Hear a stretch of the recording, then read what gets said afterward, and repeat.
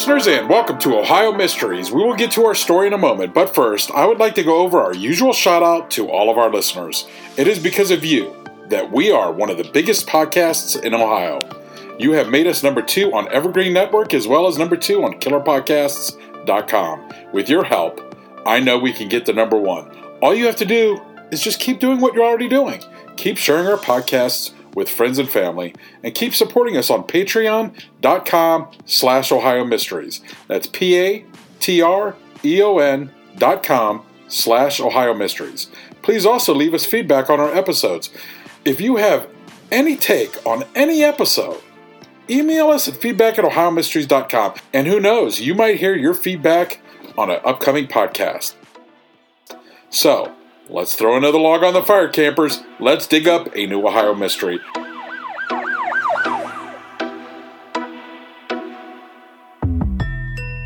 I'm your co-host, Steve Yoder, and with us, as always, is our storyteller and journalist who spent 30 years telling these kinds of stories at the Akron Beacon Journal, Paula Schleiss. Hi, everybody. We've had a little run of 19th century stories here recently, and we're going to go back there again tonight because I came across one I just couldn't pass up on.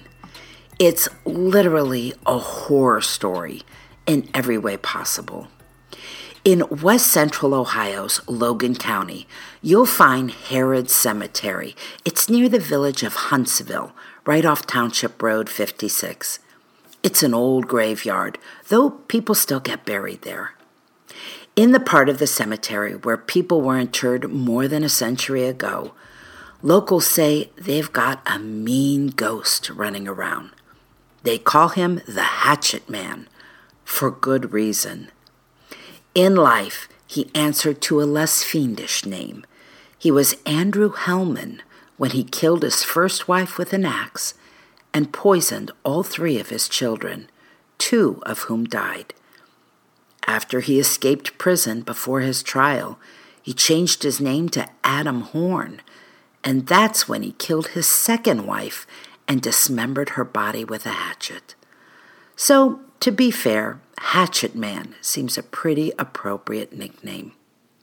For decades, there have been stories of his tombstone glowing in the dark, and reports of a spectral figure swinging a hatchet. Visitors say they've actually run from the cemetery, feeling like they were being chased. We've got a mystery here, though. Some of Hellman's victims are buried at Herod, for sure.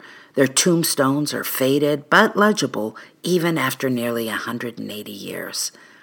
But is their killer also here in an unmarked grave? Or was he buried 400 miles away in Baltimore? Let me tell you his story first. Then we'll cover the question of his final resting place.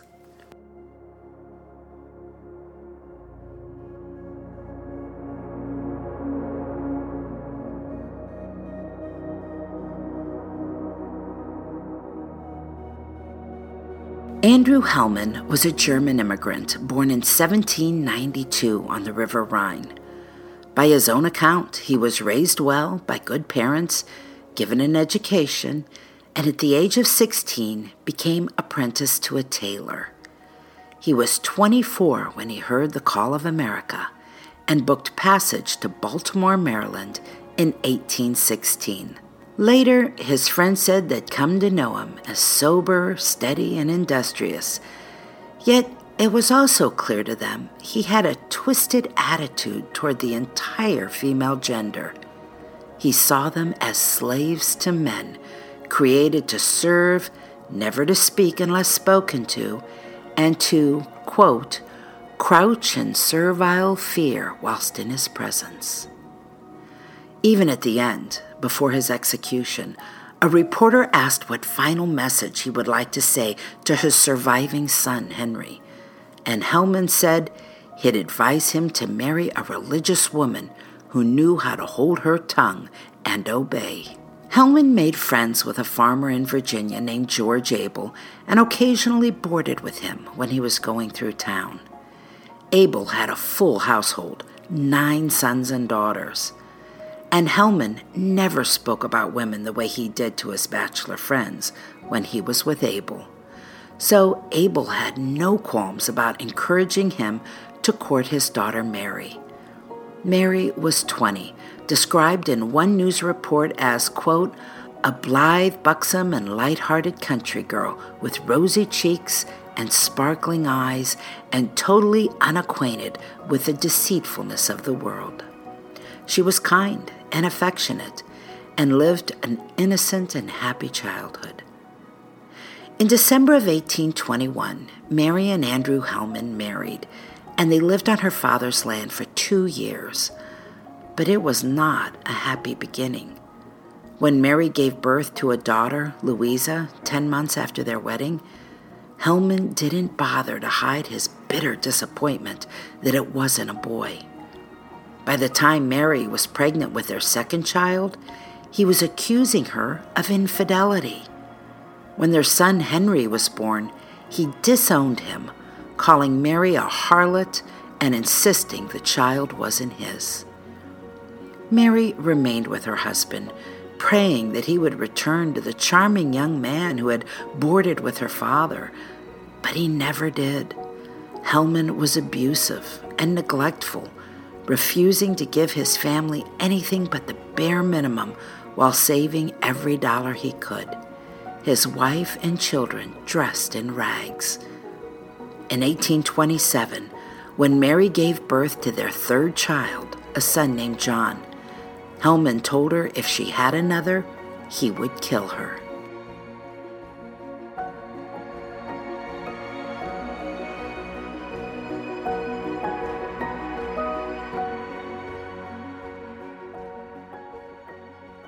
Mary's father sold a portion of his own farm and bought a section of land in the new growing state of Ohio for each of his sons as well as for Mary.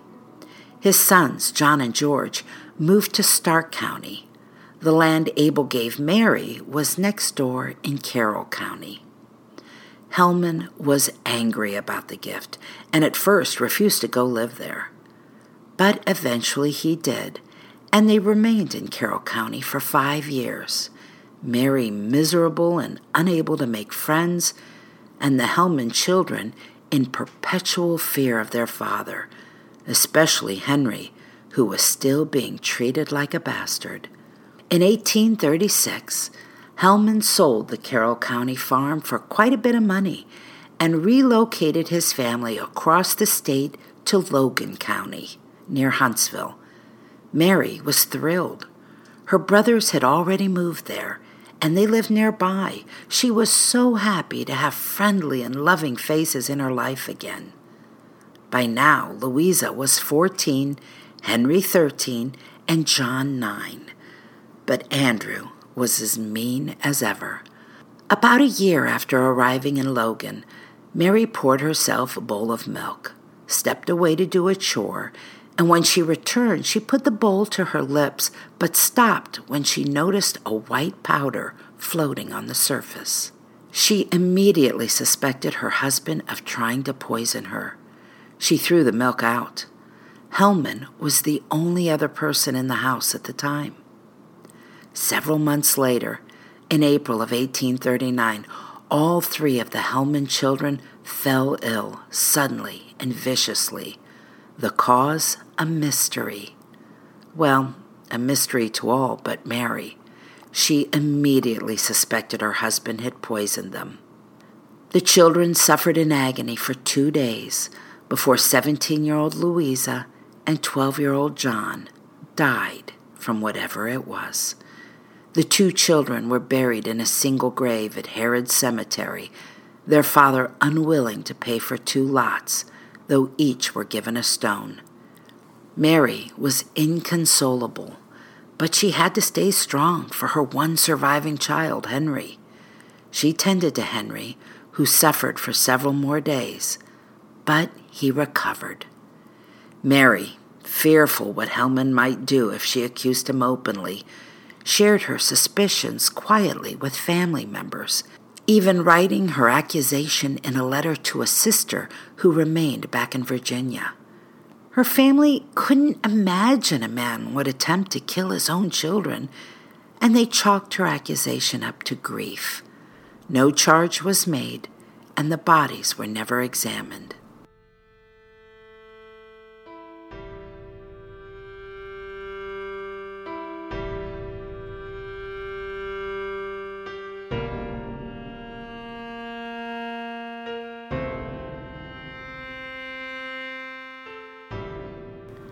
Five months later, Mary was dead at the age of 38. Mary and Andrew were home alone at the time. Henry had been sent to help her brother George, who was sick and needed a hand around the farm. Mary was happy to send Henry away. She was always looking for opportunities to keep Henry from the house and away from the father who hated him so much. On September the 28th, 1839, a Saturday morning, George Abel's wife, Rachel, stopped by to visit Mary. When she entered the house, she found Andrew Hellman lying in the bed in the front room, his head, face, and clothing covered in blood. Rachel asked what had happened, and he acted as if he were in pain and disoriented. He told her 2 days earlier a couple of men had entered the house and struck him with a club. He said he'd been lying in bed, unable to move since it had happened. "Where in the name of God is your wife?" Rachel demanded. "I do not know. Go and see," he told her. Rachel pushed open the door to a room in the back of the house and found Mary on the floor, her corpse mangled and her blood spattered on the ceiling, walls, and furniture. Rachel ran from the house and went to the home of Mary's older brother, John Abel, who lived closer than her own home. As Rachel and John rushed to return, John was already convinced Hellman had killed his sister. Authorities also arrived at the scene and found the house ransacked, drawers upended, and Hellman insisting his money had been stolen.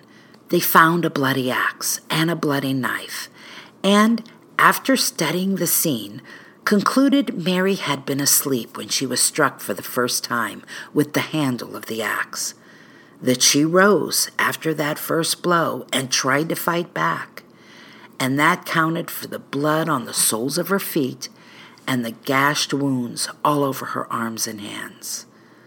More cuts were found on her torso, her legs, and her head was nearly decapitated, held on by a single thread of tendon. An examination of Hellman was conducted also, but they found nothing on him, not a scratch or a cut or a bruise. All the blood on him appeared to be Mary's. It looked as if Hellman had scooped it up and spread it all over himself. Hellman was arrested. A grand jury was convened, and he was charged with first-degree murder. Hellman spent more than a year in jail, during which he confessed he had hid his own money. Police recovered it from where he said he'd hidden it, behind bricks in the chimney. But he continued to insist his wife had been murdered by thieves as his trial date approached. In November of 1840, Andrew Hellman escaped. He managed to undo the iron hobble on his feet and simply walked out of a room where they let him spend his daytime hours. The manhunt was on. He was tracked to the house of a Conrad Harpole near East Liberty in Logan County, where he acquired a horse. Then they learned he showed up near his old homestead in Carrollton, where he was seen by someone who knew him. Then the trail went cold.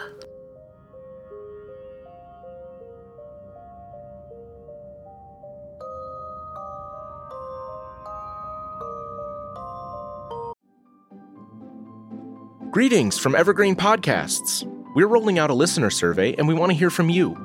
The information in the survey will help us gather statistics and in turn make our shows more appealing to advertisers. I know most people don't like ads, but this is one of the only ways our shows make money and help keep their lights on. We promise it will only take a few minutes, but the impact on our podcasts will be tremendous. As a token of our appreciation, we'll randomly select one lucky participant each month to win an exclusive merchandise package from Evergreen Podcasts. Head to evergreenpodcast.com/listenersurvey to help a show and possibly get some free stuff for doing so. We can't thank you enough for the support. Now back to the show.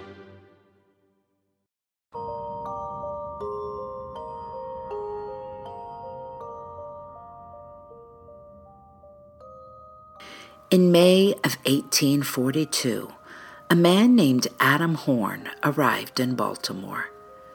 Nobody recognized him as the Andrew Hellman who had lived there some 25 years earlier. Adam Horn boarded at the house of William Poist, found work as a tailor, and by that August, he had himself a wife. Horn was 53 years old. His bride was 16. Horn bought a piece of land, tended a small farm, and operated a store.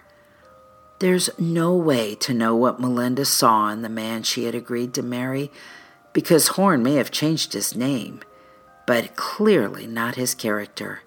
He was ferocious and usually directed his temper at his young wife. When Melinda became pregnant, Horn accused her of being unfaithful. He even turned her out of the house for a time, and she went to live with her brother for several weeks.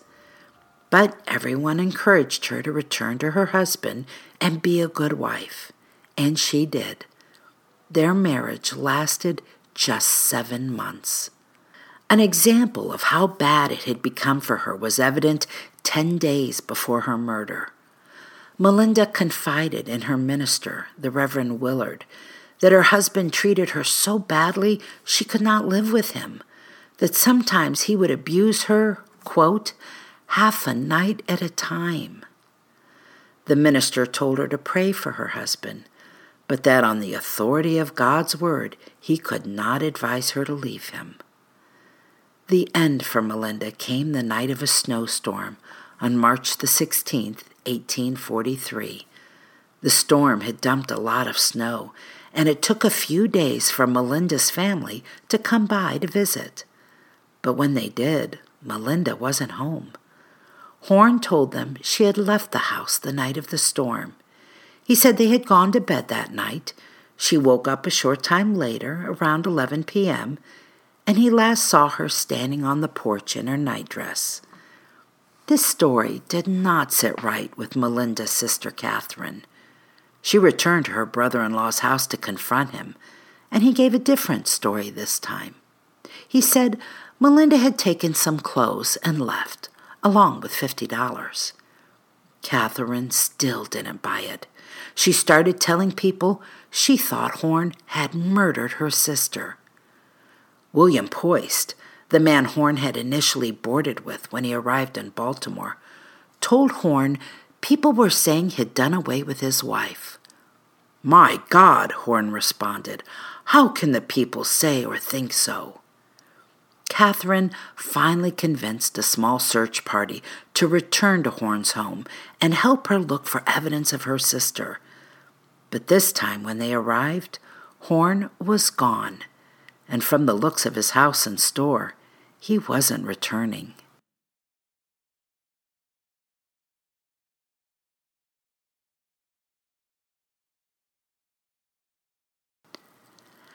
As authorities began the search for Horn, others searched for any sign of Melinda in the neighborhood. And they found her. Well, part of her. A quarter-mile from her home, some searchers noticed some disturbed soil and turned it up. They found an old coffee bag about 2 feet down, and inside, Melinda's torso. Back at the Horn house, they turned up another coffee bag sewn up with Melinda's legs and arms inside. Her head was missing. A physician determined she was 5 months pregnant. Investigators also found some of Andrew's clothes and a pair of his shoes, and they were all covered in the very same kind of clay in which Melinda's torso had been buried. Strangely, Melinda's body parts were well preserved, and examiners determined she had been stored in liquor and probably dismembered and disposed of just the day before. They guessed that Horn knew he was about to be discovered and had tried to get rid of his wife's body. Horn wasn't on the run for long. Within days, they located him in Philadelphia and arrested him. By then, it's not clear how they had already learned about the Hatchet murder in Ohio's Logan County, but they did, and they knew that their Adam Horn was the fugitive Andrew Hellman. As Horn sat in his jail cell, awaiting his trial in the murder of Melinda, the rest of his wife was finally discovered. It was May, a couple of months after she had been killed. A tanner named Mr. Olgeyer, who lived a mile from the Horns, lit a fire in his tanning oven and caught a glimpse of something beneath the woodpile. It was Melinda's skull. There's one more casualty in this story, yet another gruesome death in this trail of blood and gore. It happened just days before Horn's trial began in November of 1843. John Storange was a friend of Horn's, maybe his best friend, if a man like Horn could have a best friend. Storange was a shoemaker, and they had met when Horn had commissioned a pair of shoes. After Horn was arrested, Storange was brought in before the grand jury, as were all of Horn's acquaintances, to give any testimony they could. And Storange shared some dates and times that he had seen Horn while professing to know little about his wife. But his conscience weighed heavily on him, and one night he woke and cried to his wife, admitting that he knew all about the murder. He said Horn had visited him the day after he'd killed Melinda and said, "I'm in a good deal of trouble, and I want to tell somebody about it." Then he held out a German Bible and asked Storange to swear he would never reveal what he was about to tell him. Storange promised. Horn said he and Melinda had gone to bed that night, but after a short time Melinda got up and went downstairs. He followed her and found her on the front porch talking to a young man named Franklin Reinhardt. After Reinhardt left, Horn picked up a fire shovel and beat Melinda to death with it. When Storange asked him what he did with the body, Horn said, "Oh, don't trouble yourself about that. I've put that away all right." Encouraged by his wife to come clean, Storange repeated the story to a judge, who then immediately placed Storange in custody so that he couldn't go anywhere until he gave his testimony at the trial. But Storange promised he would make his statement under oath, and so the judge released him. Storange returned home on a Saturday night. That Sunday morning, he woke just before daylight and told his wife he was running out, that he'd be back in a few minutes. But he didn't return. Several hours later, a couple of boys crossing a field not far from the Storange house found his body in a field with hogs feeding on it. They chased the hogs away, but the animals had already eaten him from his knees to his loins and dragged his entrails out onto the ground. Examiners found a gash on both sides of Storange's neck. They ruled he had committed suicide. They couldn't find the weapon he had used, but the hogs had dragged the body some distance from wherever Storange had cut his throat.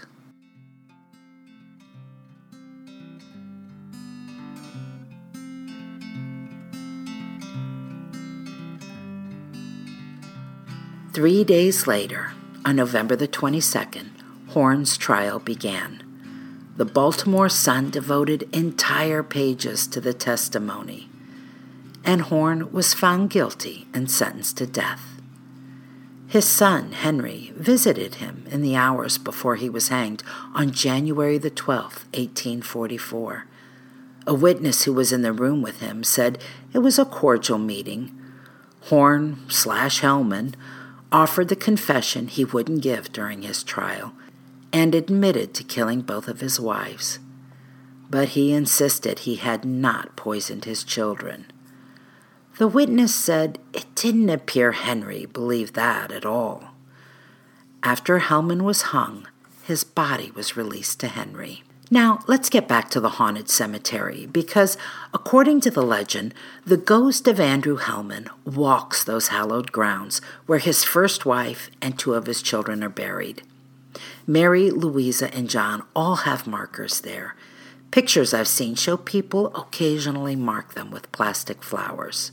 Henry Hellman, the kid who had survived, he's also buried there too. He went on to marry and have a family, and there's a small cluster of tombstones that belong to them in the cemetery. But is Andrew Hellman buried here? Ghost hunters say yes, that a malevolent spirit has chased people from the grounds and terrorized motorists on the road, and that it's not uncommon to hear whispering voices and sounds of footsteps. Yet people who have searched for evidence of Hellman's remains say there is no record that he was buried there. He could be in an unmarked grave, but they can't help but wonder if Henry would really have wanted to transport his father back to Ohio and bury him next to his helpless victims. I mean, this man had killed Henry's entire family. Something else that has confused the matter for many folks is the fact that there is a large marker in the cemetery for an Andrew Hellman. But it's not the Hatchet Man. The dates on the tombstone clearly indicate someone 20 years younger than our killer.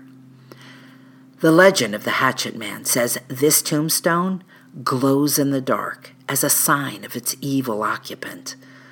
But if the moon on occasion catches the pure white stone and glistens, it could very well be that the ghost of the innocent Andrew is sending a message of light to his angry accusers.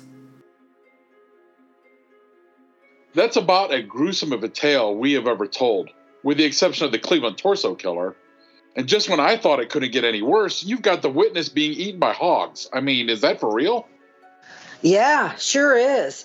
You know, I've heard about killers using hogs to get rid of their victims before. Oh, and there was that case just a few years ago. There was a farmer in Oregon who was eaten by his pigs. And because they had devoured most of him, they couldn't be sure what happened.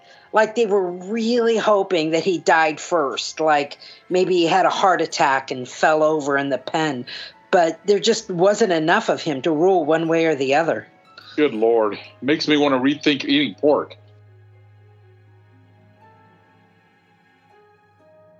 That's it for tonight, listeners. For photos, news clippings, and more on this and every episode, hop on over to OhioMysteries.com. I promise you will not be disappointed. Paula has put a lot of work into that page. You'll be able to find any of the episodes you are looking for, any of our Akron Beacon Journal crossovers. We'll see you here Wednesday, and then we'll see you back here next Sunday for another episode as well.